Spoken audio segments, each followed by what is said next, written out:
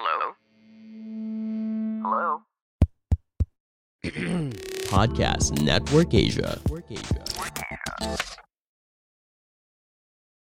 Hi, my name is Fitz Villafuerte, and this is Reblog.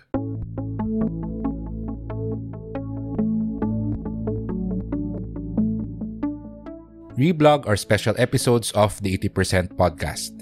It's when I read selected articles from my personal finance blog and website, Ready to Be Rich, which you can find at fitzvillafuerte.com. Today, I'm reading the article entitled A Letter to My 21-Year-Old Self.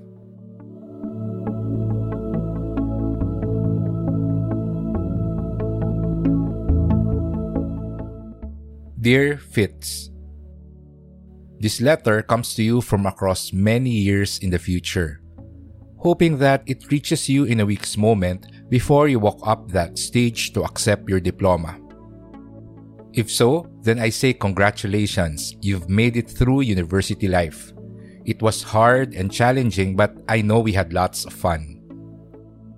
Don't be sad that college is over and you're packing your stuff for the very last time to leave the dorm, where you've spent the past several years living in, because now, better and greater things await you. Do you know those 4 friends whom you spent last weekend drinking in Katipunan? You'll be best friends with them for many years. All of you will eventually find work in Metro Manila, and you'll spend a couple more years together, meeting after work and looking back at your college days with fond memories. 2 of them will eventually leave the country, but it will not matter because by that time, a website named Friendster will be there, and in a few more years, Facebook, 2 incredible social networking sites that will guarantee your friendships will survive the test of distance. I know you're anxious and fearful of what's ahead. In a few more weeks, you'll be starting your board examination review. Don't worry too much and just attend your classes. Trust me when I say that you'll eventually pass the board. So, congratulations in advance because a year from now, you'll be an engineer. But enough about telling your future, for that is not the real purpose of my letter. I am here to give you a few pieces of advice which I know you'd appreciate receiving, especially before you finally go out to live the rest of your life. First, don't be in such a hurry to live independently from your parents. You've been away from home most of your college life and they miss you. Spend a few more years with them before you go on to live in your own apartment. Second, begin saving a part of your income every payday.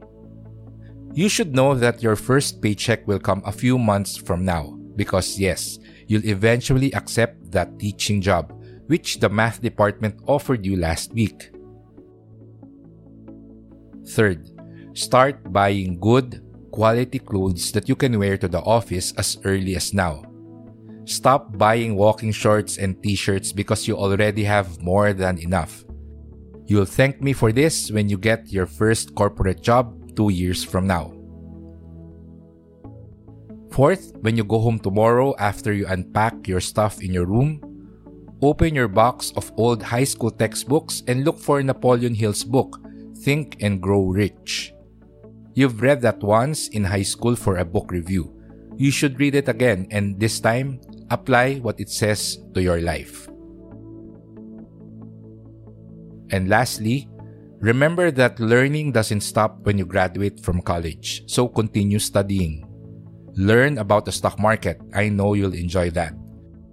Buy a book about entrepreneurship because that will eventually become your passion. I guess this is a good time to end my letter. I know you're hoping that I'll give you the winning lotto numbers tomorrow, but I don't think it will do you much good. It's not that I don't want to make life easy for you. Please don't think of it that way. Instead, think of it as my way of encouraging you to become the self-made millionaire that you deserve to be. Again, congratulations and take care of yourself. Remember that no matter what happens, things always get better.